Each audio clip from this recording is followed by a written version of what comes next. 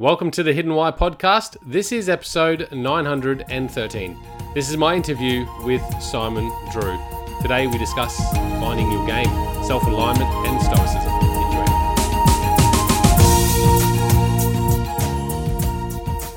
Enjoy. Hey, how you doing? Welcome to another interview here on the Hidden Why podcast. Fantastic day here on the sunny coast, and my interview today was with a fellow Aussie on the sunny coast as well, would you believe it? Man, we're aligned in many ways, me and Simon and I should say. We have this curiosity for finding more meaning in life and dabbling our toe in many different things, and that's where the conversation starts. And we really talk about finding the game, playing the game that you're going to enjoy the most. And some of us, I think it comes sooner. Some of us, we have to keep going on that search. Perhaps we will never find our ideal game, but certainly connecting the dots in my life, it seems to be coming together a little bit more. I seem to be enjoying this game on a deeper level. So we talk about that. We talk about how we can become more self-guided on our journey, and how Stoicism can help us, the philosophy of Stoicism and some of the practices there. Guys, it's a pretty cool conversation, lots to take away, lots to think about, and I think ultimately if we can give ourselves some more time to reflect, to think, to look internally, to ask questions not only internally but to others, to the people that we hang around, we will find greater meaning, we will find greater purpose, and on that journey perhaps live a little bit more of a happier life. But I'm sure we're all living a happy life. So guys, keep that journey going, enjoy this interview with Simon Drew, and check out his podcast as well, the Practical Stoic Podcast. Links in the show notes. Cheers. G'day Simon, welcome to the Hidden Why podcast. Great to have you here. Mate, it's really good to be here, and as we've been discussing before the show, it's so cool that even though we are in lockdown right now, we are literally about 20 minutes from each other, so that's awesome. It's crazy. Sunny Coast Australia, hey? This is the first time for me that I've interviewed someone in the same locality, I suppose. Look, sometimes we punch above our weight, right? Like sometimes we bring some valuable stuff to the world. No, for sure, mate. So what? Tell us your story. You've got a podcast going as well. You've got actually several things going on. You're a coach and author and artist, a musician, I believe, as well, and you're certainly into your physical activity by the looks of it. Yeah, definitely. You know, I've got many things going on, and I guess honestly, that probably stems back to just my psychotic kind of mind that I've been developing since a young age. You know, I was never the kind of person who, I guess, felt that I wanted to get very specialized in one specific thing that I wanted to do for the rest of my life. Yeah, you know, I studied music at university. Yeah, it just doesn't make sense to me. You know, when you look around and there's so many fascinating things to learn, so many cool things that you could do, it just doesn't make sense to me that I would limit myself. And so, you know, I've been doing the whole music scene. I'm a jazz trumpeter and a singer as well. Oh, nice. Spent a fair bit of time on cruise ships, going around the Caribbean and the Mediterranean with my jazz band there, and that was a joy. And you know, when I was young, I was breeding poultry, so I had heaps of chickens and turkeys, and had like the champion turkey of Queensland, you know, that sort of stuff. And wow. I guess have you always had this inclination to just learn and try different things, or is it something that's just developed? Yeah, you have. Yeah, okay. It's absolutely crazy. I wouldn't wish it upon anyone. And where does that motivation come from? That drive, because obviously you must be pretty self driven. You know what? I think that drive comes from the fact that I have absolutely no idea what any of this means, and I have a little bit of a desire to dip my feet in as many places as possible to see what I can learn. And you know, so that's why, you know, for example, when I choose a direction that I want to go down, it's never based on like necessarily a desire to make that my one single life pursuit. It's always based on a desire to maybe gain a few more skills that can help me to be a better human being. So, you know, when I got into the fitness industry, I was, you know, I got straight into management there, assistant managing a gym, and then within a few months got up to gym manager, and I managed the Nambour Snap Fitness close to where you are. And the reason I got into the fitness industry was because I felt that if I was going to try out an industry, I might as well go somewhere where I can take something of value away for my own personal growth, where I could learn, how to keep healthy and how to keep other people healthy. And so everything, including the podcast that I'm doing now and Stoicism, it's all been really out of just my desire to dip my feet and see what sticks. There's this great line from this wonderful interviewer. I actually can't remember his name now, but Tim Ferriss was interviewing him, and he said he once did this interview with somebody, and he actually lost all of his notes, and it was one of the best interviews he'd ever done. But he'd lost all of these notes after he did it, and he was devastated. But he was speaking to one of his mentors, and one of his mentors said, "I don't know if I'm allowed to swear here, but he said, don't worry about it. The good shit sticks, right?" And so I think the way that I look at my life is I'm dipping my feet in all of these areas, and I'm waiting to see what bits of all of these different things stick with me, because that's the good stuff that I want to hold on to and take with me for the rest of my life. Good things stick, yeah, amen. What do you? Sorry, I've just lost that question, but obviously fascinated by many things.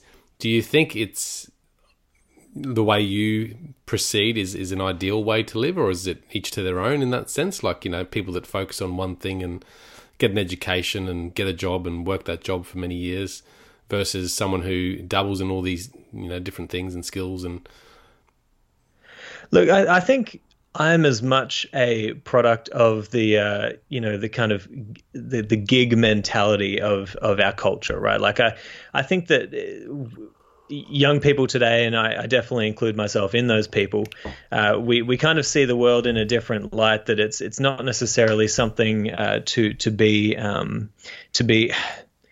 there. Look, it is to each their own. Yeah. Some people absolutely love to specialize. I have always preferred to look at life as an opportunity to dip my feet, to find out what I love, and to try and move in directions that I love. I've never done anything that I didn't want to do genuinely. I've never gone down a path that I didn't feel very excited about or feel as though it would be really good for me. But I guess you could say that some people. Actually, I might demonstrate it like this. I spoke to one of my friends yesterday who I hadn't spoken to in a long time. His name's Lachlan Hawkins. He's a beautiful jazz drummer from Brisbane, and I kind of said to him, "Man, you're doing something that has taken me, a big roundabout journey through philosophy and all sorts of things to understand that I should be doing." And what he's doing is he absolutely loves music. And that's all he does. He teaches, he plays gigs, he's exploring musically, he's doing handpan stuff as well, and just beautiful music, and he's composing, and he just loves to do that, and that's what he does. So for me, I think it's really a matter of like, it's taken me a while to put my life in such a place where I actually know, like, this is the good stuff that I genuinely love to do, because this might actually be an interesting point of discussion. I really think that society today, as you grow up, you've got your parents, your family, your teachers, the government, you've got your school, you've got your religions, all of this stuff that is just heaping a whole bunch of stuff on top of you and saying, this is what you are, this is what you are, this is what you are, right? My journey has been one of discovering, probably when I was about 20 years old, that all of that stuff that everybody told me what I was, that was not me at all. And some of it was me. Some of it was me, definitely. Some of it was valuable. Some of it was not. But I really think that the job of a mature and emotionally developed human is to take a look at their upbringing and say, what's the really good stuff that I want to keep? What's that stuff that sticks with me? What's the stuff that I don't necessarily need to keep? And what is really me? Like, what am I at the core fundamental level? And so when I in my 20s, when I discovered that, I was like, man, I don't even know what it is that life is, or what I want, or what would be good for me. So that's when I started reading heaps. I started getting into Stoic philosophy. I went traveling the world on the cruise ships and everything, and got married to my beautiful wife, and came back to Australia, did the whole gym scene of just exploring, just putting my feet out there and saying, what is actually me, and trying to listen as intently as I possibly can. And lately I have managed to get probably as close as I've ever been to understanding what that is. So, okay. How old are you now, can I ask? 26. 26, okay. Excellent. And let me put it out there. I understand that I probably won't know truly what I am at a fundamental level ever. I was going to say, you're quite advanced. Do you see? Because I can relate. I'm probably very similar in a lot of ways. This search for understanding myself, but also search for, in doing that, for greater meaning in life, and finding who I am and what this is all about and what I should be doing.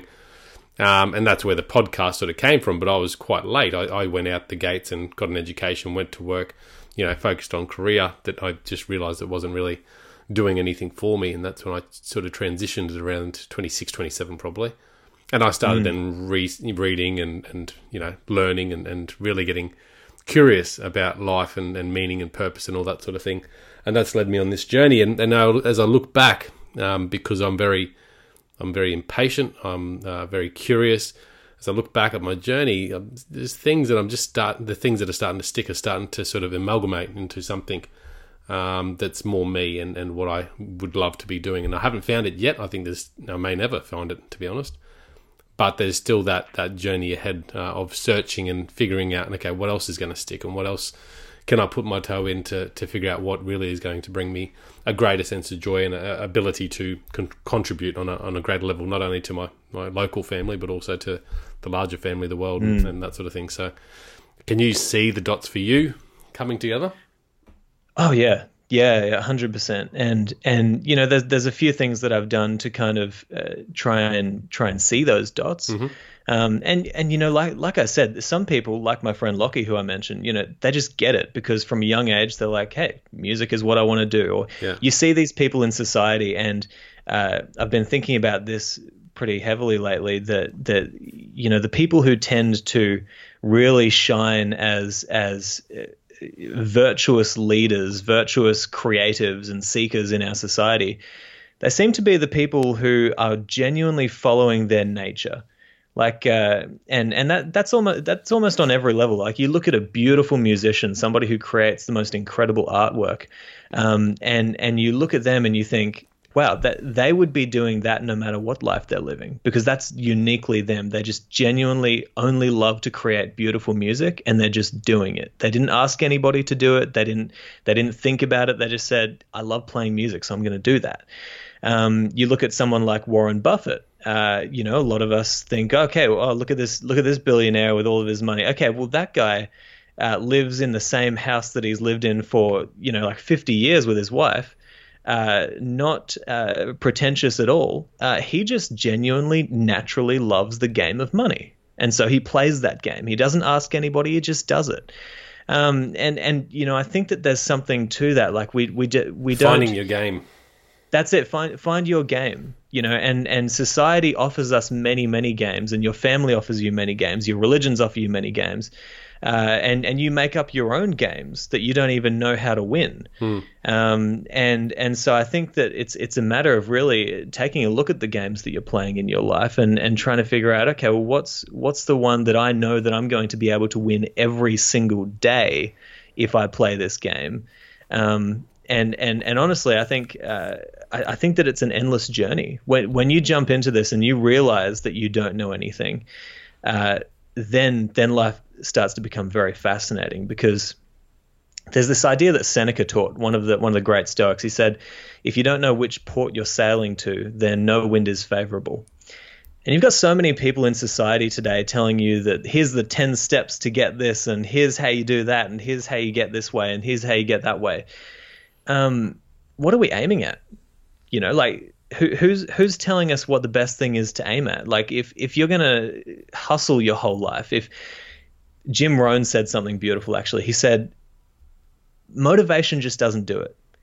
If you motivate an idiot, what have you got? A motivated idiot, right? So motivation isn't enough. You need to have something very firm to aim at, something that you know is real, something that you know is going to sustain you for your life. And when he put it like that, I was like, wow, okay, like I need to know what I'm aiming at. And so for me, the reason why I really fell in love with what the Stoics taught is they taught that there's only one really good thing to aim at, and that is, well, it's kind of like two things in one. It's like our ultimate goal is to align with nature, which means many things, and we can go down many rabbit holes. But ultimately, what that means is you need to aim at virtue. Virtue is the only good. It's the only thing that you know for a fact that every time you try to be virtuous, it's going to give you good results, whether it's in your spirit, whether it's in your mind, whether it's in your body, and whether it's in your relationships with everyone around you.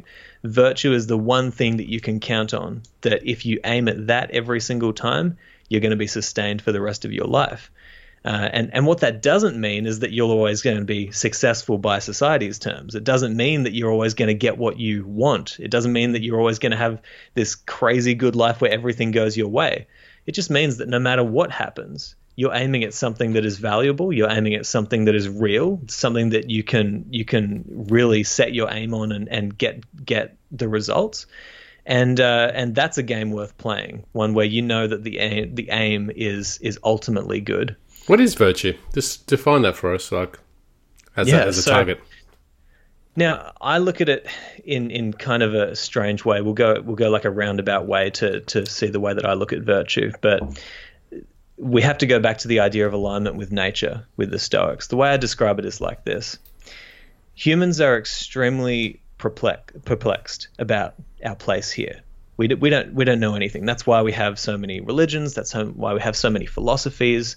So many people in society telling us what to do. I mean, that's the reason why you and I are doing podcasts. It's because we're perplexed. We're trying to figure this whole game out. Yeah. But take a look at, say, the lion. The lion's not particularly perplexed about his place within the whole scheme and ecosystem of the universe, right? So he gets up and he's with his pride, and hey, if they're hungry, they go out and hunt. If they're not, then they lay around. And no part of the lion, as far as we can conceive, is confused about his place within the ecosystem.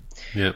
It seems, from the perspective that we have, which is very limited, but it seems to me that humans are really the only creatures that are extremely perplexed about our place within this whole scheme. And that's where the idea of being in alignment with nature really just absolutely was an atomic bomb in my mind when I read that from the Stoics. However, I will say that I only recently started to truly try to understand this. For the first 2 years of my podcast, I didn't even touch on it maybe 2 or 3 times because I really had no idea. But recently I've been thinking about it more. But the way that I see it is that virtue is whatever makes us healthy, happy human beings who are flourishing in this ecosystem. And you could put it like this: if the lion started only eating vegetables and not eating meat, you would think that lion is sick.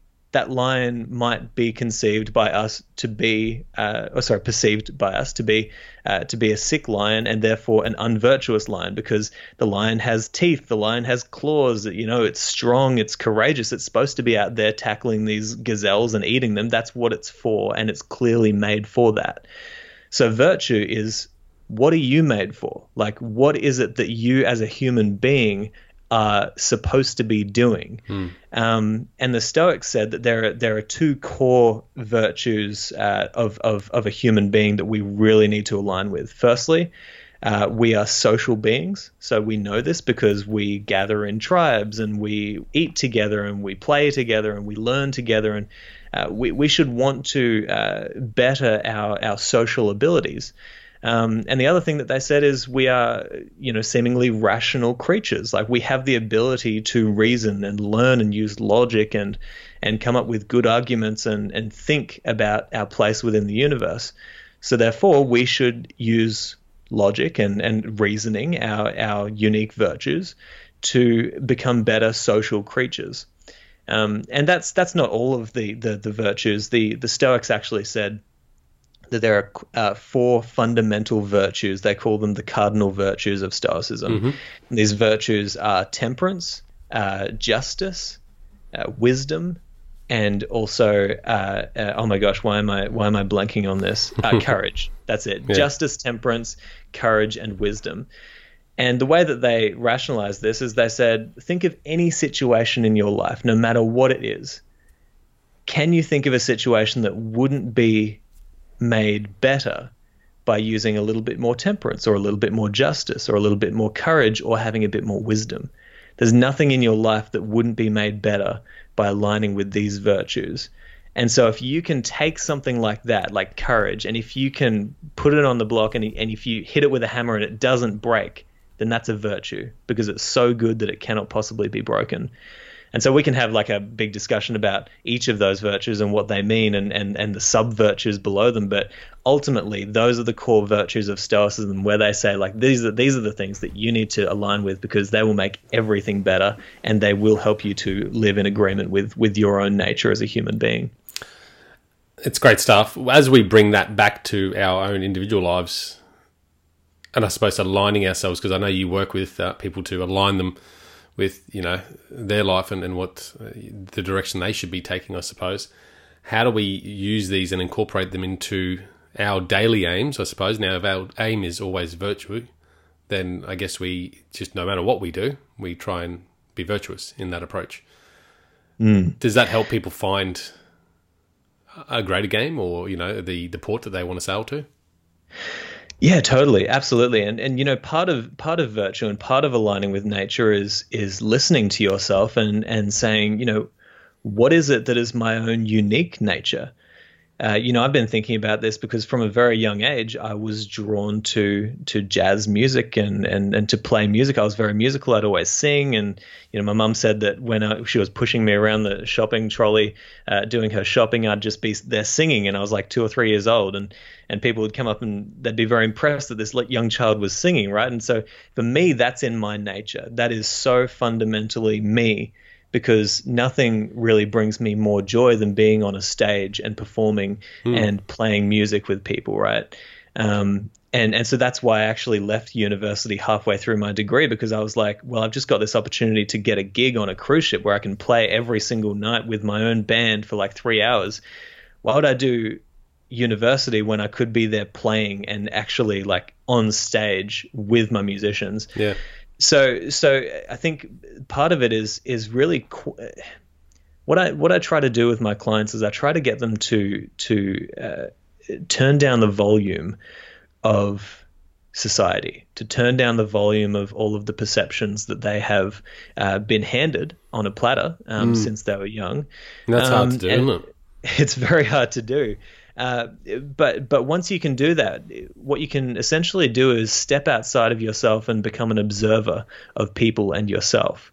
And, you know, you look at somebody like Socrates, and I believe now more than ever, we need another Socrates in our society. And I think that we've seen a few more, Socrates come, you know, from time to time and wake us up a little bit. But what Socrates essentially did is he would ask people, you know, hey, what do you think about this? And people would, bam, immediately come up with an answer. This is what I think about this, and this is what's true. And Socrates would say, oh, interesting. So you think you know. Okay, well, what about this? And then they'd answer that. And then you'd go, oh, what about that? And then what about this? And essentially, after enough questioning, these people would realize, wow, I actually don't know the answer to that. And so Socrates was seen as the most wise person in the whole land because he knew that he didn't know, right? And so I really think that ultimately... That's like that, you know, being open, I suppose, being open rather than closed-minded. That's it. You know, it's kind of like the you know, the growth mindset as opposed to the fix, almost. You know, I don't necessarily want to take it down that road, but it's about quieting the voices of society, which will tell you that you do know and that you know what you want because this is what you want because we're handing you what you want. And we grow up and we start to believe ourselves. We believe our own lies and we move away from what is actually us. Well, there's a fear of that, isn't there? I mean, there must be a big vulnerable thing to accept that and not know. it's frightening to not know, but it's also liberating. It's the great paradox of life. It's like, look at all of the great philosophers who came before us, and these great teachers. The greatest teachers of all time, they had questioned life to such a point that they realized, man, I know absolutely nothing. I don't know anything about any of this. And it's liberating, because when you know that you know nothing, then everything is fascinating. Everything requires further inspection, further wonder, including yourself. And so that's what I do with my clients. I try to get them to, maybe quiet society a little bit so that they have more room to wonder and to imagine what could be, and to imagine their own personal ideal, is what I call it. Like who would I be if I was just trying to be the most virtuous and best possible version of myself? Because I'm telling you, it's that person who you would be, that's not the person who everybody else would have you be. And we too often mistake those two people. So, yeah, I think quieting the voice of society, quieting the voice of everybody around you, and maybe trying to listen to yourself from time to time, and you will get answers if you can quiet everything around you. That's what meditation is, right? It's like, hey, everybody else, shut up for a while. let me sit here and let me imagine that I can, just for a brief moment, get inside my own head, and get a little bit deeper into some understanding about myself and the universe. Yeah, so quieting that external noise there and society, and even the internal noise, I suppose, which you probably want to tune into a little bit more. The practices to do that, like, I don't know. I mean, I'm just trying to think back on how I've sort of, and I still haven't done it successfully well, but I have definitely quieted that external expectation and perception of what society expects from me, to be able to, do what I do and do it with a little bit of joy. But I don't know how to get there. Like, how do you help people get there? Is it just a matter of, hey, do some meditation, daily? Are there practices? Yeah, there's all sorts of things that you can do. I tend to be not extremely judgmental about the way that people go about it. And the reason is, I look at my own life, and I look at the way that people change around me as well. And when you observe the world, and when you observe people around you, and you observe yourself, it becomes very, very clear very quickly that people don't change when you want them to change. They will change when they want to change, and they will change when it is appropriate for them to change. And so, yeah, for sure. With the things that, I got a review from one of my clients lately that actually made me realize that this is how I do it. I didn't even know that it was how I do it, but he said that, I'm not very prescriptionary with my approach. And I kind of like to keep it that way. I prefer that's pretty cool, because most, everyone's different in how they're going to get there, aren't they? Exactly. And if I can provide an environment for my client where we are simply there having a meaningful conversation with each other, trying to maybe get to and it could be over seemingly superficial things like, hey, my boss is doing this. How do I deal with that? And, because this is how we come into alignment with ourselves, by picking the small little things that are nagging at us in our life that we're trying to figure out. And, I would never say to anybody, hey, within 6 weeks, you're going to be, the most enlightened being that you can possibly be, and you're going to quit your job, and you're going to, go to India and follow a guru. Like, I would never say to somebody that that's what I want for them. What I simply want for people is for them to slowly, through a process of questioning their own intentions and the intentions of people around them, and by quieting their own mind and the mind of those people around them, I want them to come to a place where they feel as though they are better able to listen to themselves, and better able to navigate this world in an effective way, that doesn't necessarily feed them to everybody else around them who want them to be certain things, and also doesn't necessarily make them peculiar to the people around them who simply want them to be a part of society.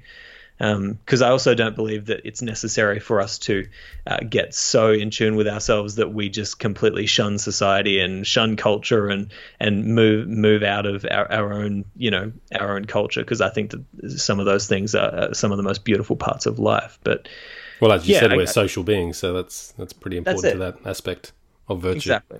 Yeah. I feel that there's no 10 rules to freeing your mind from society's expectations, but certainly things that have helped me care less, are different philosophies and ways and practices. And one would be, mindfulness meditation.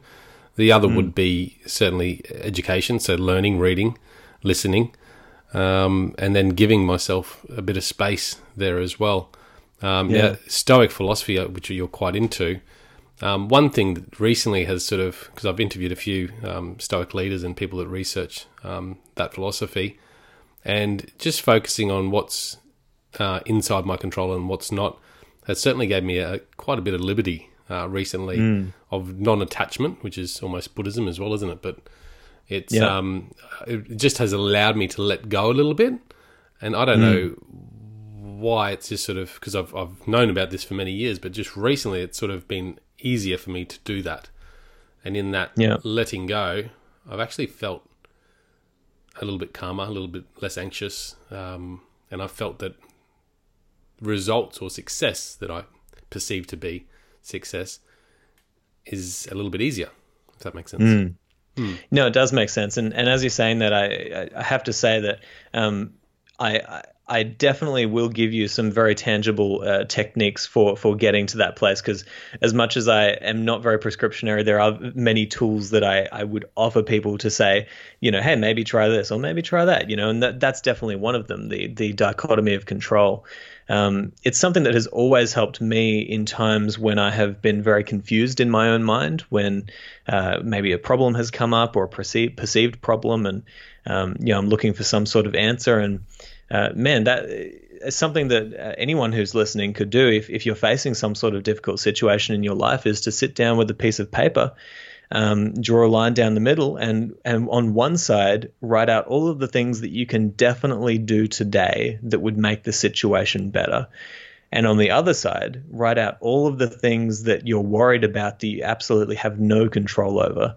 And so on that other side, that's the stuff that you can forget about, because you know that you can't control it. So why would you fool yourself into worrying about that? And you make a great point there that it makes you feel a certain sense of calm because you've let go of a few things. Because in Stoicism, I think a lot of people really focus on the dichotomy of control as a tool to use that can help them to understand what they can control. And so, they get a massive list of things that they can do, or they get that one list of things that they can control. And really the only thing that you control is if you can even control this. That's a bigger question, but our own, reasoning ability, your ability to go within your mind and to explore the possibilities of action, and then to respond to the stimulus outside of you in a way that is most effective. That's really all that you can control, or at least what we perceive we can control.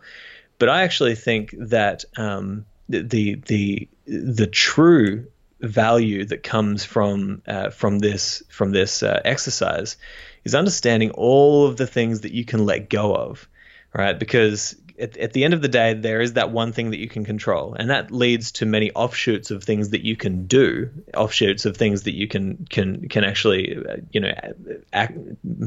do in your life. But at the end of the day, there's so much more that you need to focus on that you should be letting go of, right? That didn't make sense. Focus on it so that you can let go of it, but.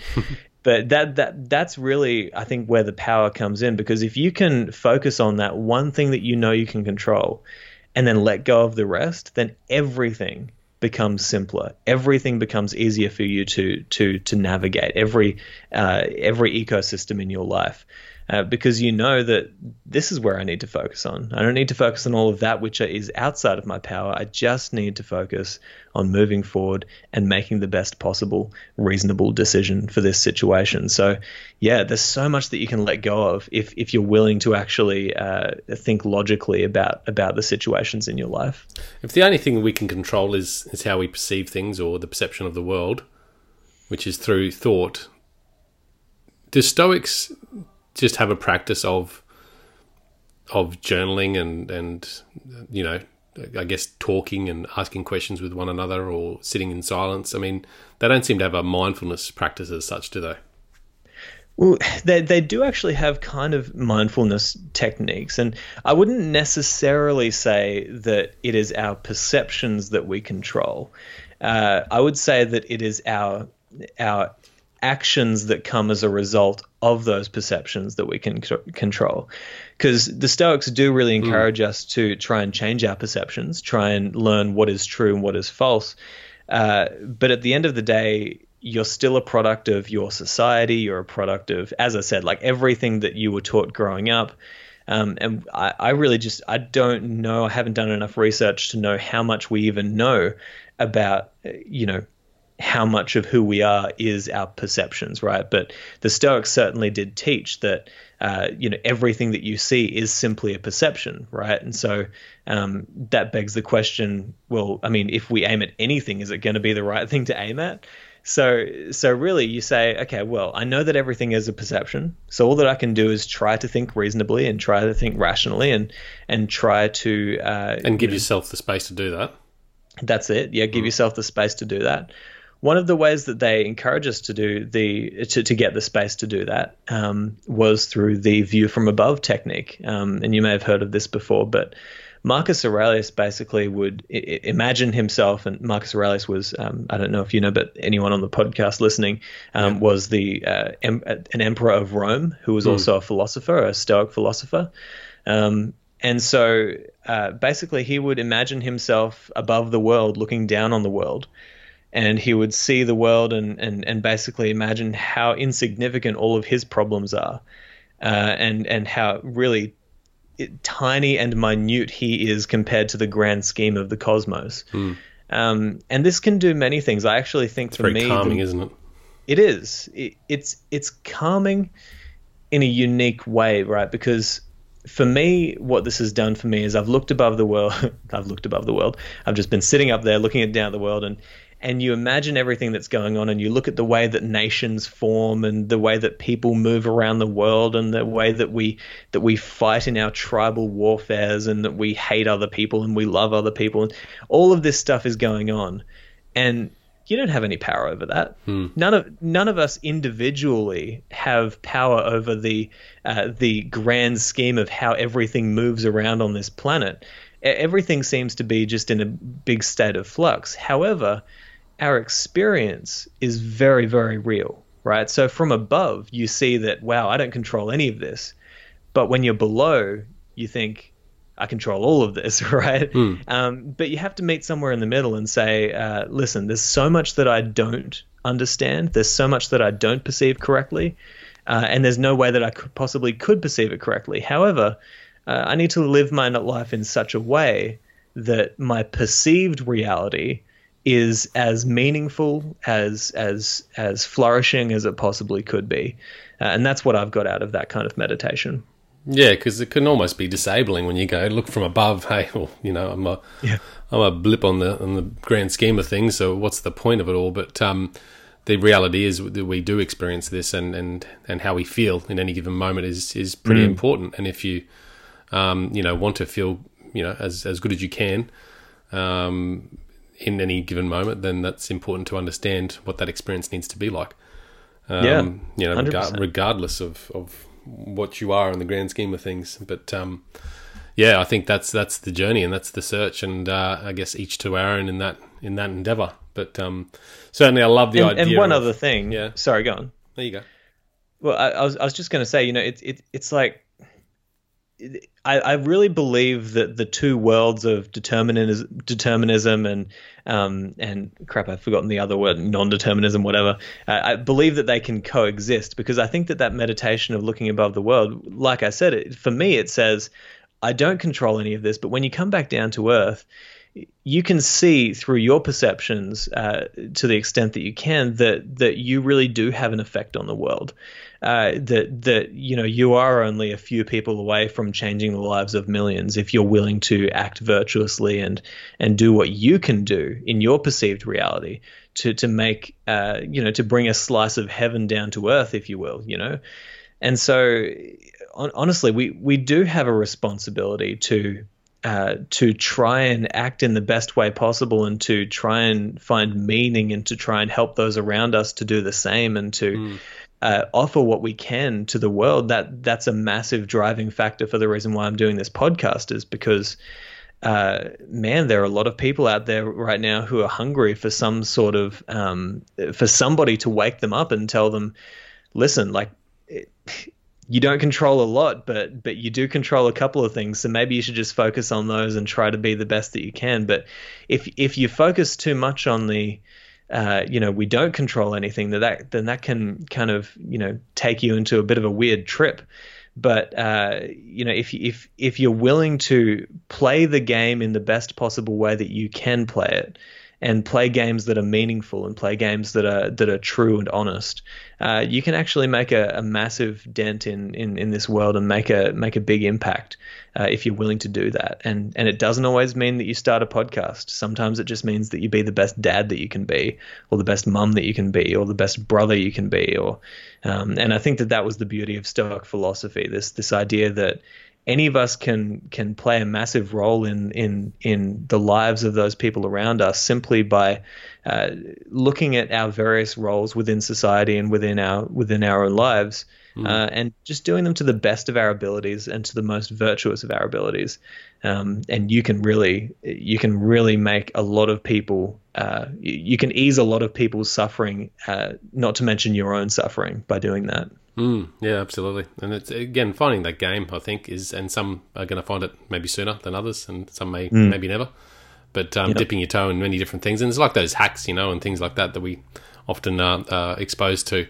The tools. Try everything, and keep what sticks, as you say. So try meditation if that works. Great. Try journaling. Try different styles of journaling. Try different routines. And see what works for you on your journey. But I think ultimately giving yourself more time in thought and more space to think and reflect and ask questions internally, and then also with others, is absolutely powerful. And I think that's where we need to be doing a lot more if we want to really search for more meaning in our individual lives. And that journaling thing as well, like that, a lot of people in Stoicism do journaling, and I think that's beautiful as well. But I've been thinking about this lately, because I've never had a desire to really journal. Yeah, right. Like I write, and I love writing. I love picking topics and thinking about them and trying to get to the bottom of them. And but I've never been one to sit down. Like I've gone through so many journals, man, and all of them have like 2 or 3 pages and then empty. And so for me, I don't necessarily try anymore, but I think that journaling, honestly, to Stoics is like praying to the Christians, or it's like yoga to Eastern philosophy, or it's it's a form of prayer. It's a form of mindfulness where we know that for a certain portion of the day we will sit down and we will do something that is allowing us to actually think and get inside our own minds and try to understand who and what we are. And I think that the intention that comes from journaling, the intention that comes from praying or doing a discipline, is really what we need to focus on. Not necessarily saying, hey, everybody, you need to do journaling, but hey, you need to find some practice that is going to allow you to have the intention in your day to be a better person. For me, that comes in the form of running. It comes in the form of listening to complex music that is just blowing my mind. It comes in the form of sitting at the piano at nighttime and just noodling around for a while and just playing some music. And I put it out there to my listeners a while ago. Hey, what kinds of journaling do you do? And some of them did, 2 or 3 pages every day. Some of them would draw a picture, and they would draw a picture based on how they felt. Some of them would, everybody had a different way of doing it. So that's why for me, I'm kind of like, I don't need to prescribe things, because people will figure out the best way that they can do these things if they understand at the fundamental level what the purpose of the thing is, right? And so it's not about sitting down and writing out 3 specific questions or, doing a very specific rigid routine. It's about, hey, listen to yourself, and what are the ways that you can get the benefit of being introspective, of thinking about your place in the universe. If that's journaling, brilliant. If that's going for a run, excellent. We can get these things from different ways. I coach clients who pray, and I'm like, keep it up. Keep up your spiritual practice of praying, because for you that works so well. But you've just got to understand the purpose of these games that we play. Yeah, absolutely. And I think finding out that practice, but then being consistent with it too. I think the issue is, if we sometimes go with how we feel, that might mean we do nothing rather than something. You know what I mean? Like I certainly journaled for a while there, and I stopped this year. Maybe it was a matter of time and laziness more than anything. I'm not sure. But I just thought, what is this giving me? It didn't feel like it was giving me anything after doing it for a good 3 years. I just stopped. So, but I think there is, like you said, finding that practice that works for you, that gives you that benefit. So not just giving in because it's too hard or it's inconvenient or whatever, but still finding something that gives you that same benefit, if that makes sense. Yeah, so, yeah. And you bring up a good point. It's like, sometimes you can just tell, hey, it's not doing anything for me. And that's absolutely fine. Find what does do something for you. That's what I tell people to do. And also, like, even with gratitude journaling, like I often say to people, this is one of the few things that I do often prescribe. It's every night, just write down 3 or 4 things that you're grateful for in your day.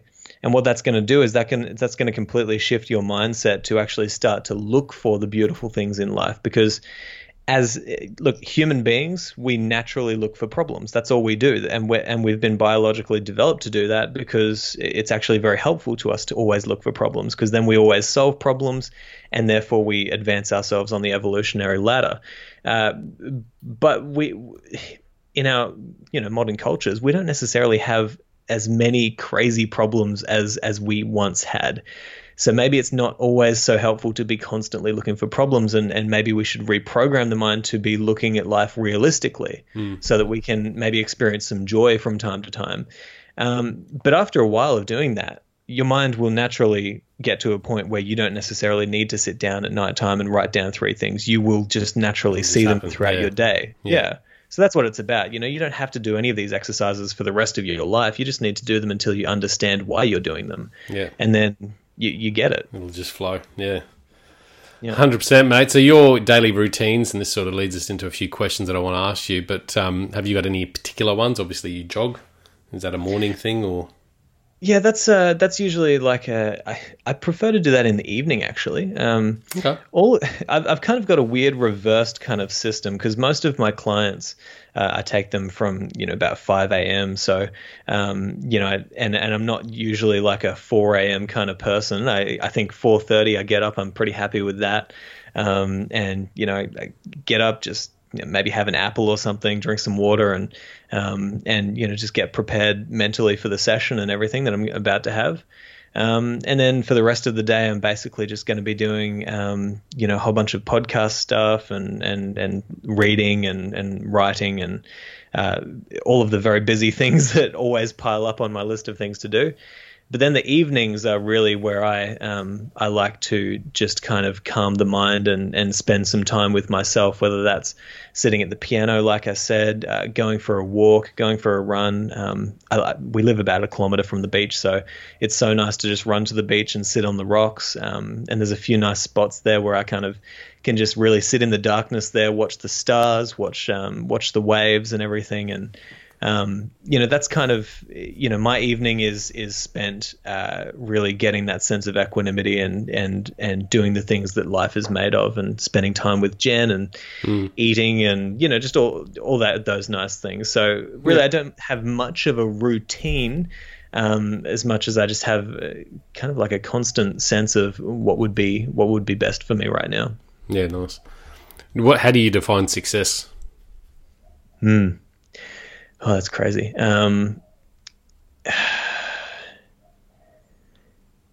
Knowing yourself and knowing your position within all of this stuff around you. I think, kind of goes back to what I said earlier. It's like, the people who I'm very interested in are the people who tend to just naturally know that this is what they're here to do.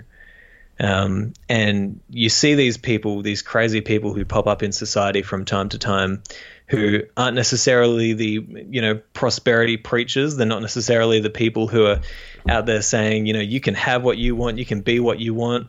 They're just the people who you can tell, you have a sense about you that these people are doing exactly what they were put here to do. And I say put here, I mean,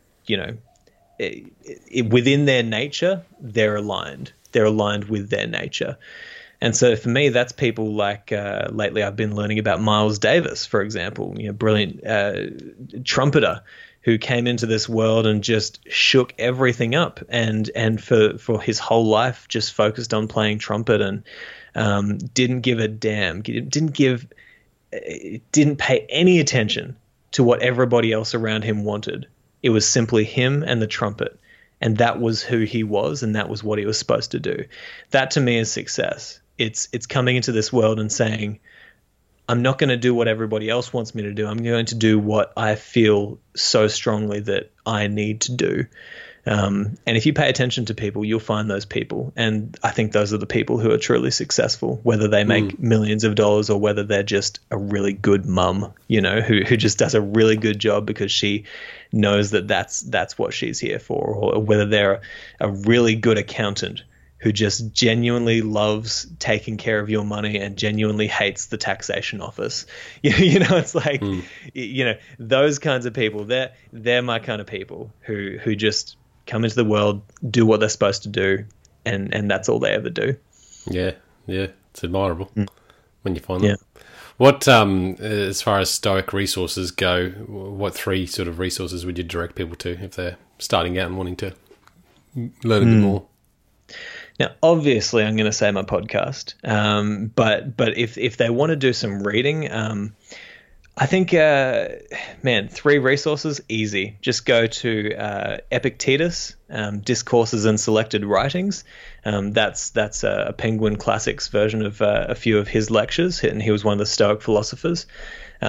Letters from a Stoic by Seneca, Lucius Annaeus Seneca, and he was also a Stoic philosopher. He was actually a playwright and advisor to the Emperor Nero, so he's got a very interesting life. But then I would say Meditations by Marcus Aurelius. Those are the 3 core texts of Stoicism, you might say, that really give us an insight into the Stoic mind.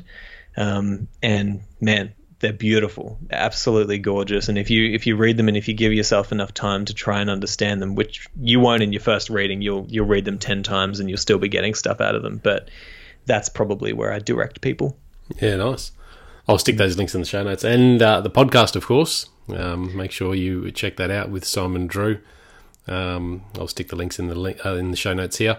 What's your favourite meal? Oh, sorry, not your favourite meal. What meal would you be served if it was your last meal? Oh my gosh! You know what? I'm just going to come out and say this. Last night, my wife made this she gets experimental every so often, and it always works, but she doesn't think that it always works. I'm just very happy with anything, honestly. but last night she made this delicious meal of what was it, orange chicken, and I don't know. I'm just one of those people that if you ask me a question like that, I'm just going to think back to the last thing that blew my mind, and that meal just blew my mind. So I'm going to say, orange chicken. That's my last meal. Yeah. That was a crazy meal last night. Nice. Do you think we all have a why, a hidden why, or a purpose? Oh yeah. I think that we have things that I can only speak for myself, because I know that there are a lot of people out there who are lost, and I know a lot of people can't necessarily navigate their way to some sort of sense of, they have something to move towards.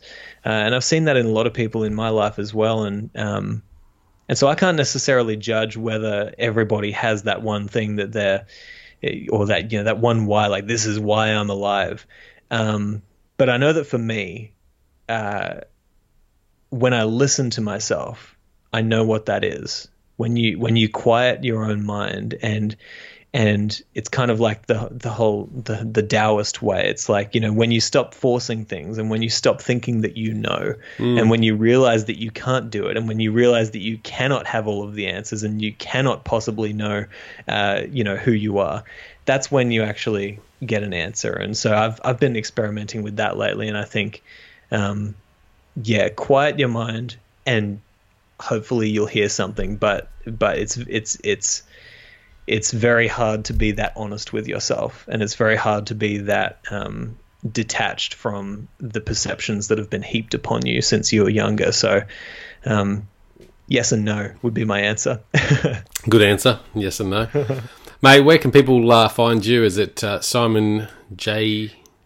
Yeah, Simon J. E. Drew. Yeah, it's just my middle name's there. But so simonjedrew.com is where you can pretty much find everything there that I'm doing. And I'm all over social media, even though I am extremely terrible at keeping up to date with that, which is a completely different discussion. But simonjedrew.com, they'll find everything. Find everything there, guys. Check it out. Contact him. The podcast link is there as well. Practical Stoic Podcast. The Practical Stoic Podcast. So tune into that and reach out. Simon, thanks so much for coming on the show, mate. Been awesome. Hey, this has been so much fun. So, and hey, I'll have to get you on my show as well. We'll have a discussion about everything that you've learned, because you're obviously learning a lot from people, and that's the kind of person I want to talk to. So let's do it. For sure. Let's do it. All right, man. Cool. Guys, check it out, thehiddenwhy.com. Until next time, peace, passion, and purpose. See you soon. Thanks, guys, for listening to this episode. I hope you enjoyed what you heard. I hope you love what you're hearing.